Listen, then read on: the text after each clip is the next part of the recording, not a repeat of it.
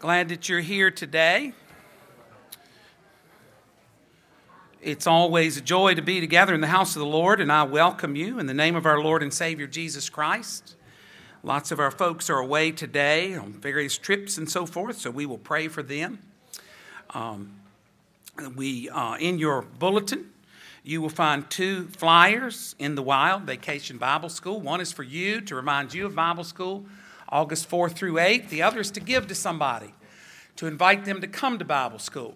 So I hope that you will do that you will invite someone to come to Bible School. And Dwight's going to tell us a little more about Bible School later and how you can sign up and be a part of that. We did that in the first service and seemed to have a good response, Dwight. So we're grateful for that, and he will have some other things to share with you about that.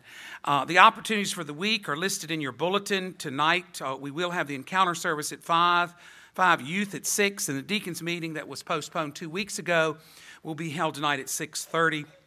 And so I hope the deacons, you can come and be a part of that meeting.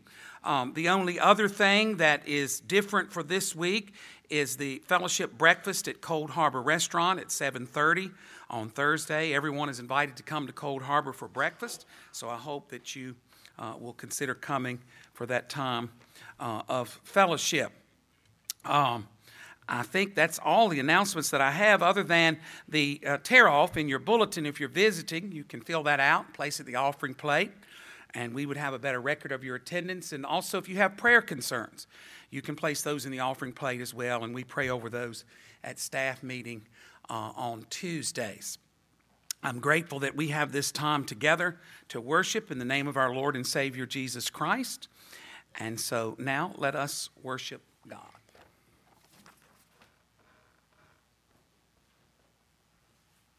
Good morning.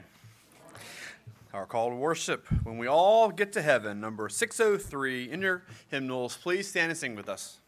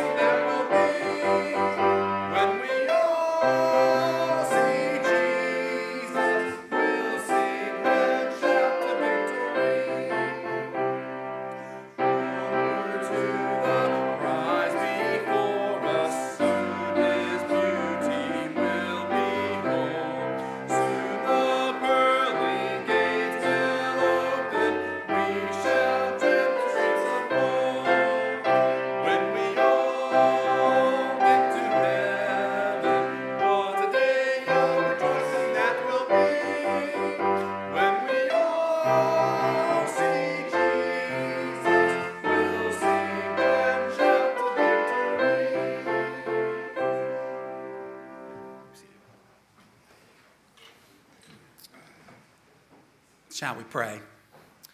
Gracious and loving God, into your presence we come on a day that is gifted to us by you. A day, Father, where we can sing praises to your name. A day, Father, where we can listen and hear a word from you. We're grateful, Father, for the power of your love to uplift us and to redeem us. May we, Father, move forward from this place with that sure sign of victory in our hearts.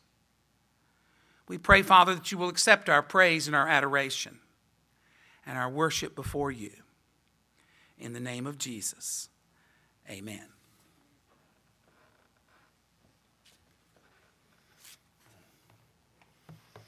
Sweet Hour of Prayer, number 429 in our hymnals. Please stand and sing Sweet Hour of Prayer.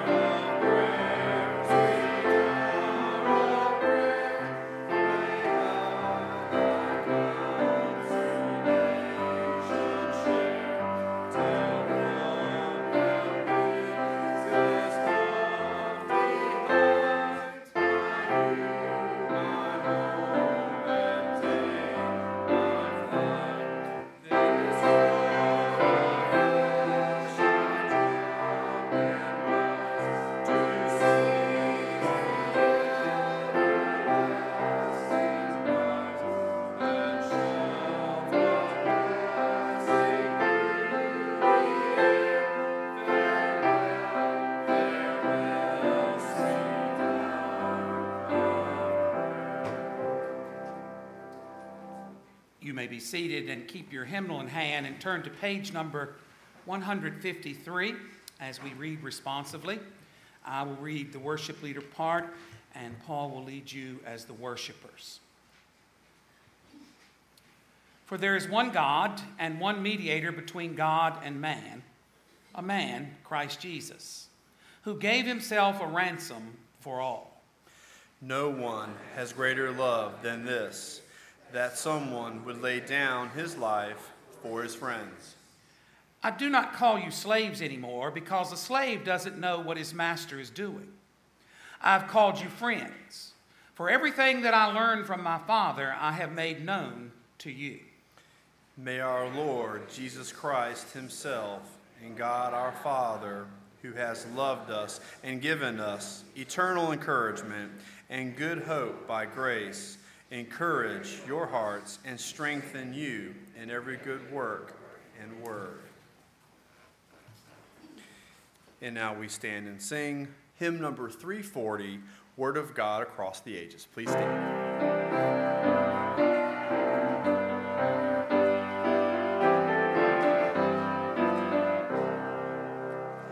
Word of God across the ages.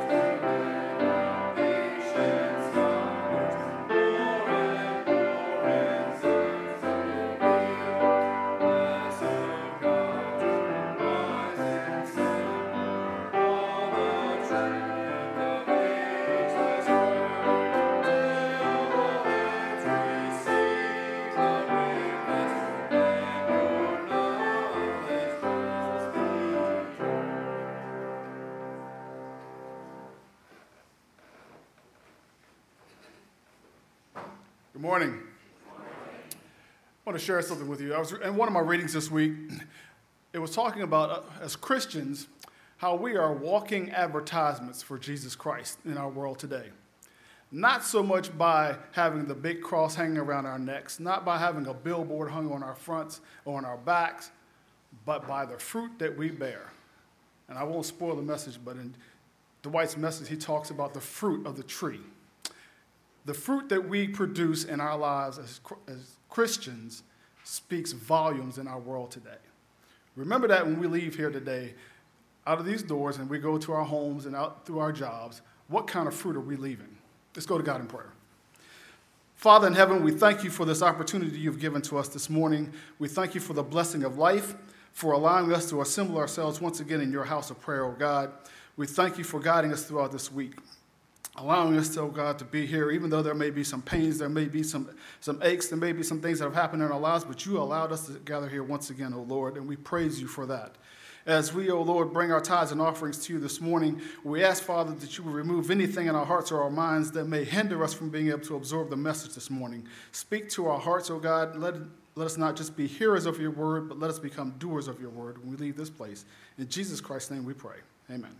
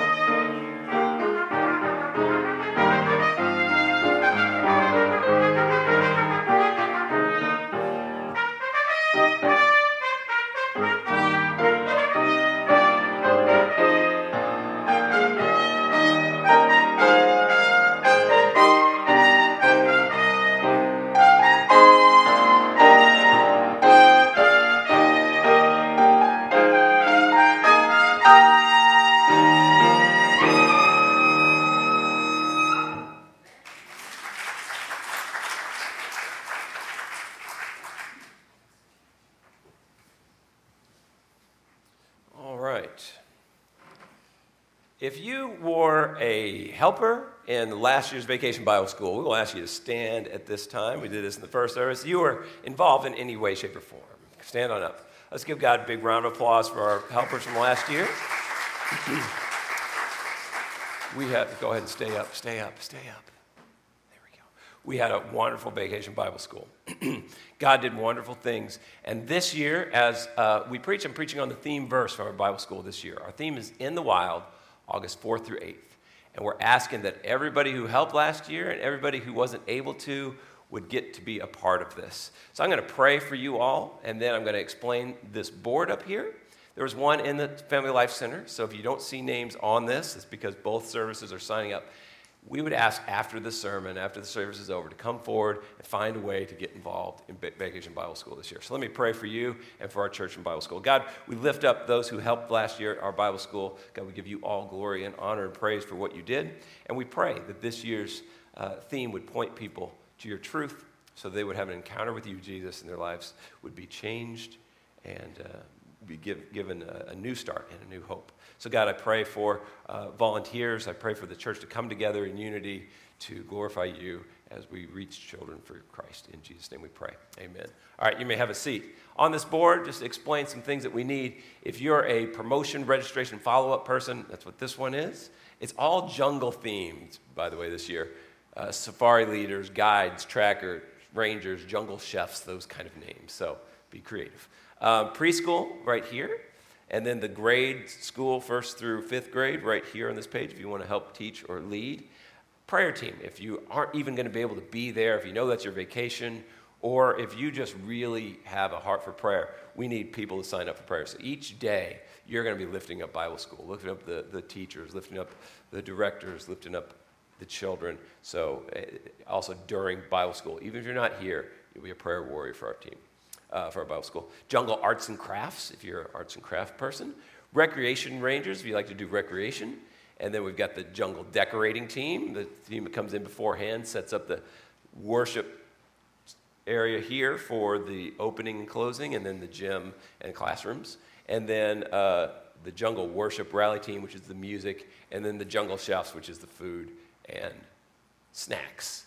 So the schedule's up here, the theme's up here. We want this to be bathed in prayer, and we pray that you all would be involved as much as possible. So after the service, don't forget to come and sign up for Bible school. August 4th through 8th, it's going to be a wonderful time. And I might mention that we're going to have dangerous live animals, so be prepared.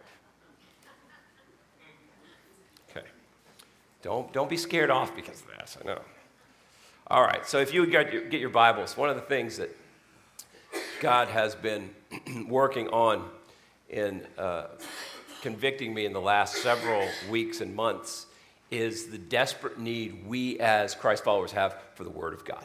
And so one of the things that I want to be mindful of every time we come together is you cannot exist here without God's Word. So I'm going to encourage you, if you've lost the habit of bringing your Bible to church, bring your Bible to church. Gretchen was saying something, boy, if people don't bring their Bibles to church, where are they bringing their Bibles? Bring your Bibles to church. I don't think I'm calling anybody out for that. It should be a habit of what we do.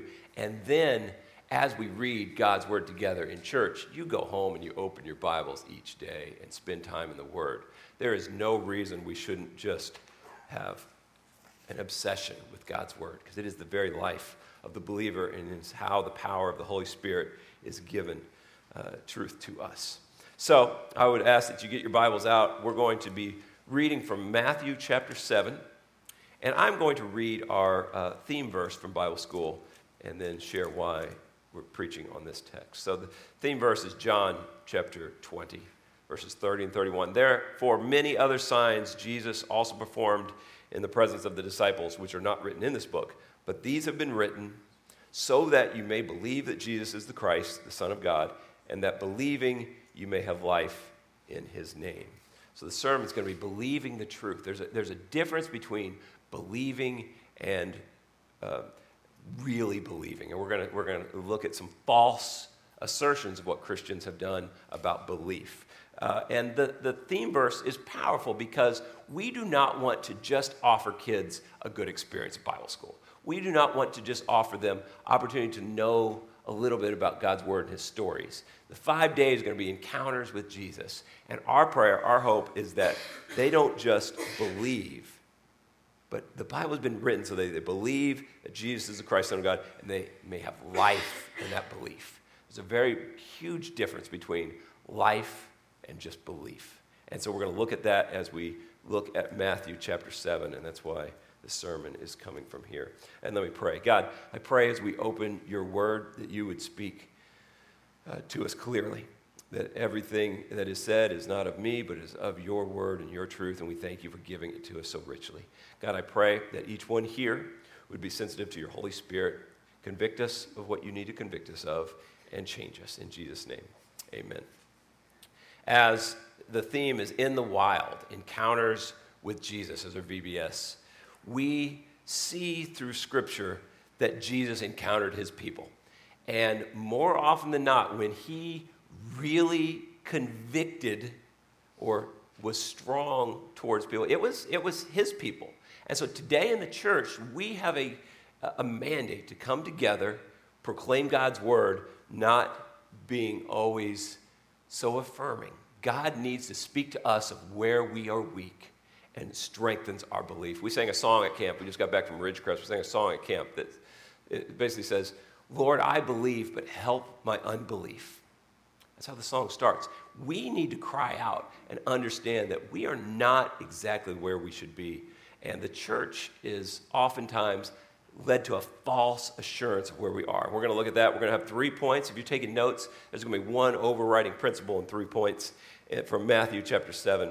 Follow along. I'm going to go verses 13 to 24, and that's where I'm going to stop in this particular time. So Matthew 7, verse 13. Enter through the narrow gate, for the gate is wide and the way is broad that leads to destruction. There are many who enter through it. For the gate is small and the way is narrow that leads to life. There are few who find it. Beware of the false prophets who come to you in sheep's clothing, but inwardly are ravenous wolves. You will know them by their fruits. Grapes are not gathered from thorn bushes, nor figs from thistles are they. So every good tree bears good fruit, but the bad tree bears bad fruit. A good tree cannot produce bad fruit, nor a bad tree produce good fruit. Every tree that does not bear good fruit is cut down, thrown into the fire. So then you will know them by their fruits. Verse 21, not everyone who says to me, Lord, Lord, will enter the kingdom of heaven, but he who does the will of my Father who is in heaven will enter. Many will say to me on that day, Lord, Lord, did we not prophesy in your name, and in your name cast out demons, and in your name perform many miracles? And then I will declare to them, I never knew you. Depart from me, you who practice lawlessness. Verse 24, therefore everyone who hears these words of mine and acts on them may be compared to a wise man who built his house on the rock. May God add his blessing to the reading of his word. When I was a kid, Marvel Comics was my thing, and baseball cards. Marvel Comics, I believe, this is way before these movies all became so popular in our culture. Marvel Comics were the thing when I went to my room that I enjoyed reading so much. The stories were imaginative. They were creative. They were superheroes. And as you read comic books, especially as a kid, you have a fascination and a wonder and an awe. And I think that's why these movies have just permeated our culture. What we have in God's Word is better than any story that's ever been created. It's the most incredible story that's ever been written. And Jesus wants us to fully understand who he is and his words so that we can be awakened to the awesomeness of his word. We as a church sometimes become callous, and we need to be woke up to the awe and the admiration and the joy of this story. And I think what happens is when you read God's word and God's Spirit convicts you, you get reawoken to the power of the story. When you spend time in his word, it becomes better, and then God can change us. We have here in this story one of the more harsh stories that Jesus laid out before his disciples and for his people. And we as the church need to put and understand that this is for us. Our camp pastor this week he said something that I think was very important. He said, there's no such thing as a camp high. Here's what a lot of people think. Camp high is one of those times where you have 5 days worshiping, studying the Bible, spending all day in fellowship with other believers, listening to messages, spending time in godly pursuit. And then after the first day, some people are sort of okay. By the 5th day, everybody's raising their hands in worship. Everybody's joy in the Lord is alive. And he said, camp high is not a real thing. What you are receiving is a constant encouragement from the Word. And he said this, the reason it seems like you're having a camp high is because in our normal, everyday lives, we are so spiritually malnourished. And so desperate that we don't see the wonder and grace of Christ. We do not spend enough time listening to the words of Jesus. Our focus is not just on VBS today. Our focus is on understanding the life that is found in his word through his Holy Spirit. And it brings us to this passage. I pray that it wakes each one of us up. He says in verse 13 and 14, enter through the narrow gate, for the gate is wide and the way is broad that leads to destruction. There are many who enter through it. But the gate is small and the way is narrow that leads to life, and there are few who find it. There is a misunderstanding of this scripture, because if you look where Jesus is going in this teaching, he is starting here, and then he's bringing his really massive truths as he concludes this. This is for his church. Understand that very clearly, as you'll see. We oftentimes see this, and we just say, I get it. The world is lost. The world is on a path to destruction. The church is few, and we have found the gate that leads to life. Jesus is saying, and you'll see it very clearly, if you look at the word many is referring to the people who think they're believers, but they're not. The word is written so that you may believe and have life in Christ, not so that you can think that you have life in Christ. So this passage is for us today, and you'll see it clearly as we go. The narrow gate is for those who are few in number. The broad gate leads to destruction, not just the world who is lost and dying apart from Christ, but for people in the church. I said this in the first service. As you look at pastors in large churches, we had a study with Francis Chan, who's a pastor at a large church. Over and over, you hear this from them. I stand before my people, and Francis Chan said this, and he said, I am broken by not knowing if my own church people are going to spend eternity in heaven. I feel, what can I do to make them understand they are lost? And he actually left his big church because he wanted to have relationships with people so he knew that they knew God's word and they knew the road to life. He got so worried. So many people in the church, he just realized God was convicting him, didn't understand the gospel and didn't have life like they should. That we have to be mindful of that. We can't look around and say, we're the few, we've got it all together, the world is lost, they're in trouble. That's not where the scripture is going. This is for us. And so number one point, if you're writing this down, the overriding truth is, here's the question I want you to ask. Is it possible to believe the promises of God and yet be lost forever? Jesus implies that that is the case. Is it possible to believe the promises of God and be lost forever? Jesus implies it's so. So the number one point here is this. Write this down. There is a false understanding of how many are saved. We have really good intentions. I am passionate about evangelism. I want anyone I come into contact with to know the saving grace of Jesus Christ. I will go anywhere and do anything to share the gospel with anyone who is lost. And so I think a lot of times we as a church think, well, most people are saved. That is an incorrect, false assumption. There was when the Passion of the Christ movie was coming out, there was a Dateline story, and the lady on Dateline put up a statistic that said 87% of Americans say that they're Christians. That is a many, M-A-N-Y, statistic. Jesus says many are the ones who are going to destruction. Few are the few who find life. So we who are passionate about evangelism, who spend time in the church, who spend time in the Word, sometimes we're confused that everyone around us must be okay. Jesus is saying, be concerned about yourself, be concerned about the spiritual life of those around you in your church as well as in the world. The reality is, people from every nation, tribe, and tongue will be in heaven, but the massive number of people are lost. And many, many people from churches who think they're okay are going to be among that number. We have to be mindful of the few. We have to make sure we are not in the many. So when Jesus says, the gate is small, the way is narrow that leads to life, and there are few who find it, you'll see he's not just talking about the world, he's talking about us. Jesus makes it clear these two paths. One is wide and populated, one is narrow and few.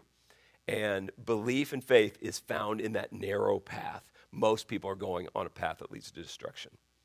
I was a skier. I guess I'm still a skier. I don't ski in Virginia very much because it's not where I grew up in Colorado, which is better skiing.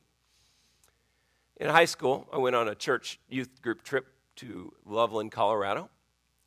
And we were going up a lift, and a 10th grade girl was on my right, and I was on the left. We get to the top of the hill, and we made a little pact. When we get off, we're going to race to the bottom of the mountain.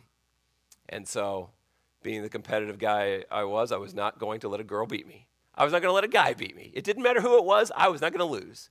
And so we're pumping ourselves up, and we get off the mountain. We had agreed on the path to go down, so we go on the same path. We get off, and I am way ahead. I mean, way ahead. It's not surprising. I was going like 200 miles an hour, Paula. Fast. I'm in a dead tuck going down. I look behind. She's way out in the dust, and I'm like, I've got this.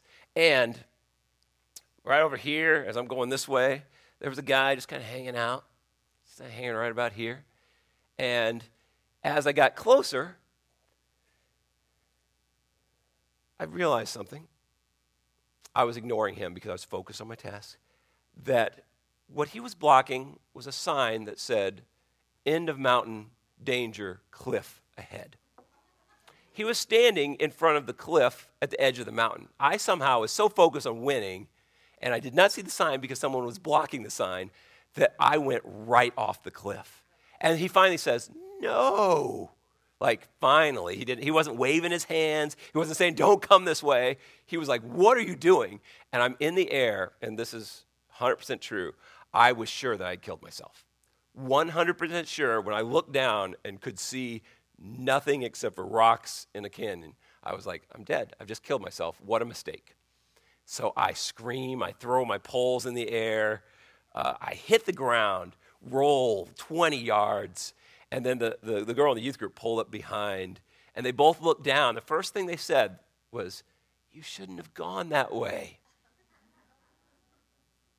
Yeah, thanks now, yeah. Miraculously, I did not break a bone. I had my poles scattered everywhere. My hat was one place. My ski was one place. I think I had body parts laying all over. Apparently not, but it was just there. And the people up top said it looked just like a disaster. And they were like, are you okay? And I was like, I think so. They called ski patrol, brought me down. Didn't break any bones by the grace of God. But that's where most people are going. Jesus says many are going on a road that leads to destruction. And we, I think, don't care, and we just block that sign for people and let them go. We cannot be that way. If there's one person in our church who is not among the few, we have to warn them of that cliff. And we have to say, you are going the wrong way, and do anything and everything we can to put them on the path that leads to life. We cannot just sit back and say, I'm good, people are coming to church, they're good. We have to be passionate about, are we the few or are we the many? And that's where Jesus is going in this first part. There is a false understanding of how many are saved. Most people are not. The few are, and we need to make the few more. That's our call as Christians. So number 2, second point comes in what Chuck referenced with the fruit, verses 15 through 20.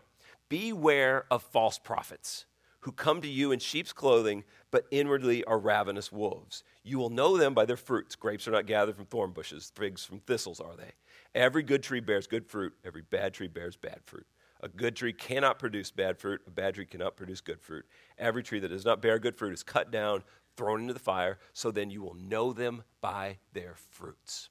I was working on a baptism lesson this last week with the baptism class, and one of the things that we're teaching is a massive truth of Scripture is that the Christian life is the life of Jesus Christ, reproduced in the life of the believer through faith and the Holy Spirit by the power of the Word of God. This is, it's a large sentence, but it's an important sentence. The life of the Christian is to be reproduced. The life of Jesus Christ is to reproduce by the life of the believer. We are reproductions of Jesus. That's who we're called to be. So I use this illustration. We're copying things for VBS. I have this fish Bible verse. I said I'm putting this fish Bible verse on the copier. I hit copy. I make a reproduction of the fish. And our copier is so good, and Tim knows this. It's world class, I think. Paul doesn't like that. I don't think it is. When you put the two side by side, you can barely tell the difference from the original and the reproduction. You can barely tell. If you knew what it was like before, you might be able to tell. But it looks really, really close. And I'm like, is this fish the original or is it a reproduction? We as Christ followers are to be reproductions of the life of Christ. In other words, when we live our life, we should look almost like Christ. That's a difficult task to do. We are not Jesus. Your life is going to be, the term is sanctification, spent each day trying to look more and more like Jesus. So it's difficult. But when people see you, they will know whether your life is about Jesus or whether your life is not about Jesus. This is where he goes. So look what he says. He says, in the church, among you are people who are false prophets. So the second point is there are many false prophets. The word many is used again. There are many false prophets, meaning there are a lot of people in the church who look fine but are wolves, meaning they look like sheep. Here's what Jesus uses with sheep all the time. I'm the shepherd, Jesus. You're the sheep. My sheep hear my voice and they follow me. Jesus' sheep know Jesus. Jesus knows his sheep. Jesus is not fooled by if you look like a sheep, but inside you're not. He knows. Talked about this earlier. There's a cartoon predating Roadrunner where there was a sheepdog and he guarded the sheep. Raise your hand if you remember this cartoon. Yes, everybody should remember this. This is before my time. No offense. The sheepdog guarded the sheep, and he would clock in, and along would come the enemy, which was the coyote, which is like a precursor of the actual Wile E. Coyote from Roadrunner. But he was a coyote, and his job was to trick the sheepdog into letting him steal a sheep or get a sheep. His goal was to get a sheep. His best strategy was he would put on a sheep costume, zip it up, the zipper would be gone, and he would be among the sheep looking to devour one of them. That was his strategy. He looked like a sheep, but wasn't a sheep. The sheepdog always knew, if you remember this, he'd walk out into the sheep field, grab the wolf that's in the sheep clothing, take off his costume, pound him on the head, throw him out. This is what happened. And then they'd punch out and go back to their homes, I guess. I don't know how that worked. In church, it's difficult sometimes for us to tell the difference. He says there are many who are going to destruction, there are few who are life, but a lot of us look alike. And so Jesus says, the way you can tell is by something that's inside. Inwardly, you're ravenous wolf. Inwardly, you look okay on the outside, but inside, your motivations, your heart has not been changed in Christ. And so he says, how to tell is by fruit. This is a wonderful illustration because fruit is evidence, right?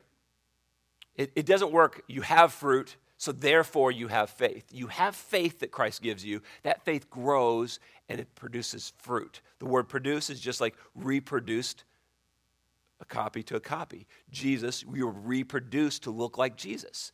If somebody is producing fruits of the Spirit, you will know that they are not a false prophet. But there are many false prophets among us. In the Dominican Republic, there's this beautiful mango tree right outside our place we stay. Last year, Paula, we got called out for it. Yeah. Our group would see a mango come on the ground. And what do you do with a mango that's fallen onto the ground, Paula? You eat it because it's ripe and it drops to the ground. It's delicious. I learned that the first time I went to the Dominican. You're walking around, these guys are picking up eating mangoes off the ground. I was like, why? They're like, they're the best. They come off the tree. They're fresh. They're beautiful. So our people were like, but look at all those mangoes on the tree. And so they would get rocks. They'd throw them up to try to knock down those mangoes. They would get sticks, try to knock them off. Some people would climb up the tree to get these mangoes. And then they get these mangoes, they pull them off the tree, and what do you find out about the mango? They're not ripe. So this year they said, we would ask your group not to eat the mangoes off the tree, Dwight, because they're not ripe. The fruit has to be good in order to be effective. For us as believers, we have to understand that fruit takes a long time. And a lot of times, we're not patient enough. We don't put enough time in it to enjoy the harvest. We settle for not good enough. Jesus says you'll know by the taste of their fruit. You'll know how good it is because you're not gonna have good fruit coming from a bad tree. Northwestern football program, I love this illustration. They had a coach who came in, and Northwestern was the Big Ten cellar dweller. They would always try really hard, but they could never take out the Ohio States and the Michigans. And the coach came in and said, your problem is that you give up before you see the fruit. You work, but you just can't beat Ohio State, and so it all falls apart. So he got this idea of a water pump. If you've been camping and you've seen the old pumps, not the ones you just pull the handle and the water comes flying out, the ones you have to pump, right? You know what I'm talking about? If you're a camper, you know what I'm talking about. What happens when you start pumping the water? Under the ground, the water slowly starts to come to the surface. And it's work. When my dad said, go pump water, I was like, oh, man, it takes a long time. And then you keep going. If you give up, what happens? The water goes all the way back to the beginning, and you have to start over. You cannot stop pumping the well because you don't know when that water is going to come to the surface. And so you keep pumping, you don't give up, and the water comes forth. And the coach said, you guys are like this. You're not working enough to see the rewards of your work. Don't give up. Northwestern won a Big Ten championship in his 10 years coach. This illustration is for us. We want to have fruit, but I think sometimes it's hard. It's difficult. We don't enjoy it. We give up and no fruit comes from our life. Jesus is telling us that if you want to be in the few, you're going to be diligent in how you grow. Fruit comes from time, consistency, patience, work, obedience, dedication. It's something that takes effort and then it grows. You can't just watch a video online. Like if you're a soccer player, you can't just watch a video and say, man, there's all those great soccer moves. Go out onto a field and imitate it. What you have to do is you have to practice and practice and practice. So the Christian life, if you want to be one of the few, is going to be, I am going to spend time in this word. I'm going to spend time in prayer. I'm going to spend time in church. I'm going to do what God tells me to do. I'm going to put it into practice. I'm not just going to keep my faith to myself. And you're going to have evidence that fruit has come forth. I think what we see oftentimes in the church is people say, boy, I work really hard. I don't see anything happening. Keep pumping the well. Fruit will come. And then you'll look around and you'll see the spiritual fruit that happens. The fruit of the Spirit is love, joy, peace, patience, kindness, goodness, faithfulness, gentleness, and self-control. Those qualities should be noticed, and no wolf can put on a sheep costume and look like those qualities. We as a church have to continue fervently and not be influenced by a false sheep. Number 3, and this is where it gets really difficult, and we'll close with it. Number 3 is there is false assurance of believing or saving faith. People have a false assurance of faith. Look what he says, verse 21. Not everyone who says to me, Lord, Lord, will enter the kingdom of heaven, but he who does the will of my Father who's in heaven will enter. Many will say to me on that day, Lord, Lord, didn't we prophesy in your name cast out demons, in your name perform miracles? I will declare to them, I never knew you. Depart from me, you who practice lawlessness. There is the implication Jesus is giving here that answers that question at the very beginning, that many people think they believe, but they have a false assurance of that belief. Many people think they understand the gospel, but they don't. And there's a lot of reasons for this, and I've seen it in the church over many years. Sometimes young people will come, and they want to please mom and dad, and they'll say a prayer, or they'll get baptized. And then when they get older, they've not spent enough time being discipled. And so they get older, and they're like, I never really knew what I was doing, but I say I'm a Christian, right? I have an older brother. He's an atheist. I don't believe he's a Christian in any way, shape, or form. He was baptized on the same day as me. He never went to church after high school, once. He tells me to my face he does not believe in God. My mom and dad are still like, but maybe when he was baptized and he prayed that prayer, maybe he's a believer, Dwight. It's not what Jesus says. You will be known by your fruit. You will be known by your fruit. A life that has been changed is going to grow. And if he's resting on that, well, when I was 13, I went to church. Jesus is going to be like, I never knew you. Now, understand this. Once you are genuinely saved, you will never lose your salvation. God will never leave you. But I think a lot of people don't understand faith. So Jesus says, and this is Jesus' words, this is not my words. Jesus says, many, verse 22, many, not few, many will say to me, Lord, Lord, didn't we do all these things? He'll say, I never knew you. We cannot rest just on good works. We cannot just rest on what we do. Our faith comes from God. It's from faith to faith, and it is lived through him. Our faith is not about doing things. We can't say, well, but God, look at how much I did. Look at where I went. Look at how good I was. He's like, I never knew you, because faith comes from a changed inside, not just resting on what you do. Every other religion is a works-based religion. Every other one. You do enough to merit the love of God. Christianity is the only one that says your merit is found in Christ alone, not on what you do. Your good works are a result of your faith, not because of faith. So the true believer here has something different than just works. The true believer, and it's certainly implied here, has a love for God.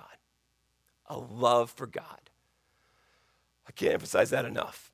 You want to know if you're a few or a many, how much do you love Jesus? Jesus demonstrated his love for us, that while we were yet sinners, Christ died for us. Therefore, he makes us sons and daughters. And as sons and daughters, do we love Jesus? Or are we just kind of okay with him? Here's the thing.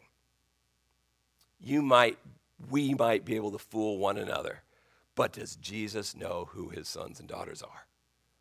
Absolutely. He's not fooled. He knows his children. And we spend so much time trying to fool Jesus because we think, well, if I can fool people, I can fool Jesus. He knows his children. And Jesus is saying, you have to understand that I know you. How much do we love Jesus? Here's how I would put this. And this convicts me as well as anybody else. Do you get all of your energy, excitement, joy, love, devotion from things of the world? Or is all of your energy, excitement, love, passion, devotion from Jesus? You can tell. Jesus certainly can tell. I talk about this. You can tell if a husband's in love with his wife. You can tell if a kid wants to hang around with somebody else. There's always a room where it's like, I'll tolerate that person for 45 minutes, but I'm done. We all have people like that in our lives. You can tell. But Jesus knows if you're just kind of putting up with them while you come to church or whether you love being here. Jesus knows if you love serving him or you're doing it just because it's obligation. Jesus knows our hearts. And that's my question. Is there a way to have belief and you still be lost forever? Yeah. If your belief is not put in context with trust, context with your life. This is the deeper truth that Jesus gives. Many, many people say they love the Lord, but Jesus knows the people who do. And that number is few. John 20:31, that you may believe Jesus is the Christ, the Son of God, and believing you may have life in his name. Jesus can most certainly tell. He knows if you're truly his or if you're faking it. My challenge for our VBS, for our church, for the church, is to be mindful that there are many who are going down a road that leads to destruction. And if you have any feeling that that's you, don't be embarrassed by that. Say, God, I repent and I want to be fully in love with you because you are so in love with me. There is still time for you to not go off that cliff. There is still time for you to have the life that Christ gives. And we want you to know that. We don't want you to be wondering if you're saved. We don't want you confused about whether or not you have this life. We want you to know the life that is found in Christ Jesus. That's why the Bible was written. The Bible wasn't written just as a guidebook to kind of help us, give us some suggestions. It is so that we would know we have eternal life in Christ. And I would say the passion of our church should be start with one another. Is there anyone in your Sunday school classes, is there anyone who comes that you're not seeing fruit in? If so, pray for them, encourage them, love them, be patient with them, help them understand the road to life. And then if there's anyone else on that road apart from our church, you be a person that's desperately in pursuit of them knowing the love of Jesus Christ. A lot of people are like that with their family. Gretchen, she's got 2 brothers who are not Christians. She prays for them all the time. She talks about them all the time. She wants them to come to Christ so bad. Are we like that just with people we love, or are we like that with anyone who's on that path of destruction? That guy who blocked the sign in my skiing, here's my thought. If I was his best friend, he wouldn't have stood there with his arms like this and let me go off the cliff. He'd be like, Dwight, do not go here, man.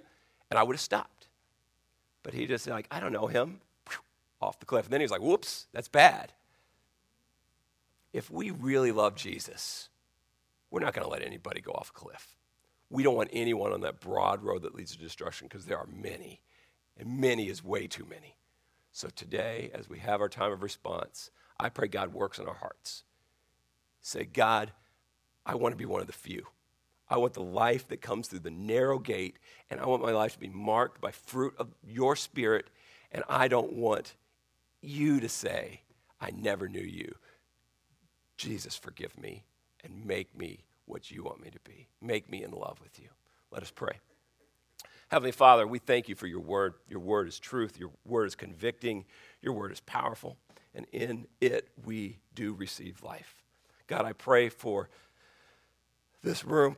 I pray for our church. I pray for the church in our country and around the world. God, there are so many who are lost, who you know are lost, that we need to share the truth of your love and your gospel with.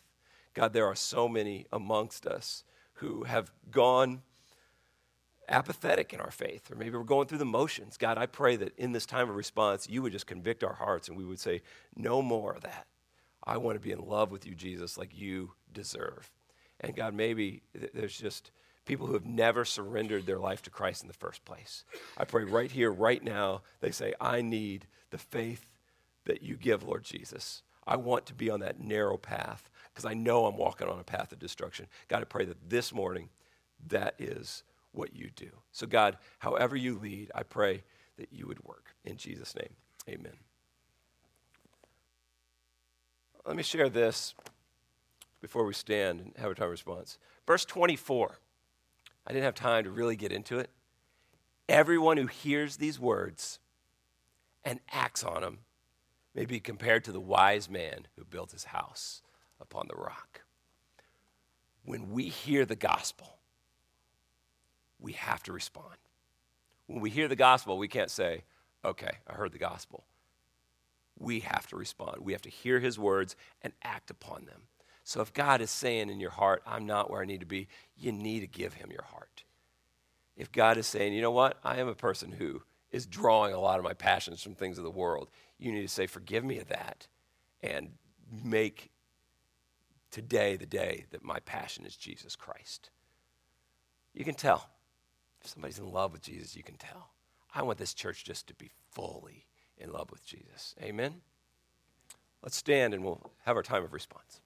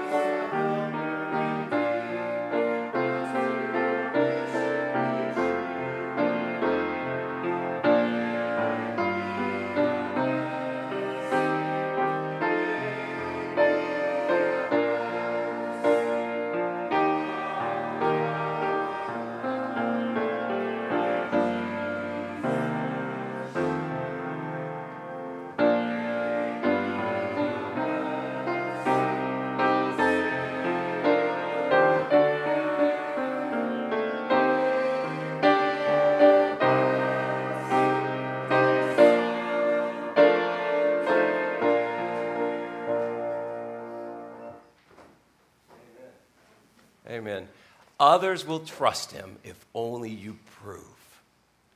The world sees Jesus as you are like Jesus. That's the proof. That's the reproduction we have in Christ. So go into this world and live to the glory of God through Jesus Christ. And others will come to understand he is real and they are loved by the love of Jesus. Our VBS is August 4th through 8th. I would ask you to come down and get involved. Sign up somewhere and certainly we need prayer warriors as well. You have 2 of these Tim mentioned. I would keep one in your fridge. Pray over it. Keep it in your house to remind. Find somebody to give another one to. We have a wonderful Bible school here. There's so much love in these kids. Any kid that comes is going to have a great time. So don't be like, I don't think they're going to like it. They will like it. Find somebody to give one of these flyers to. And we will trust God is going to have his way. So thank you for a great day in the house of the Lord. And I pray that as we go, we continue to prove him by our love. Let us pray. Heavenly Father, we thank you for what you do and what you have done this day. And we pray that we would be assured of our salvation through your love, Lord Jesus. I pray that we would be people who are like you, who live for you, and produce fruit of your Spirit. God, I pray that when you see us, you see that you are our heart's desire. Make us a blessing. In Jesus we pray. Amen.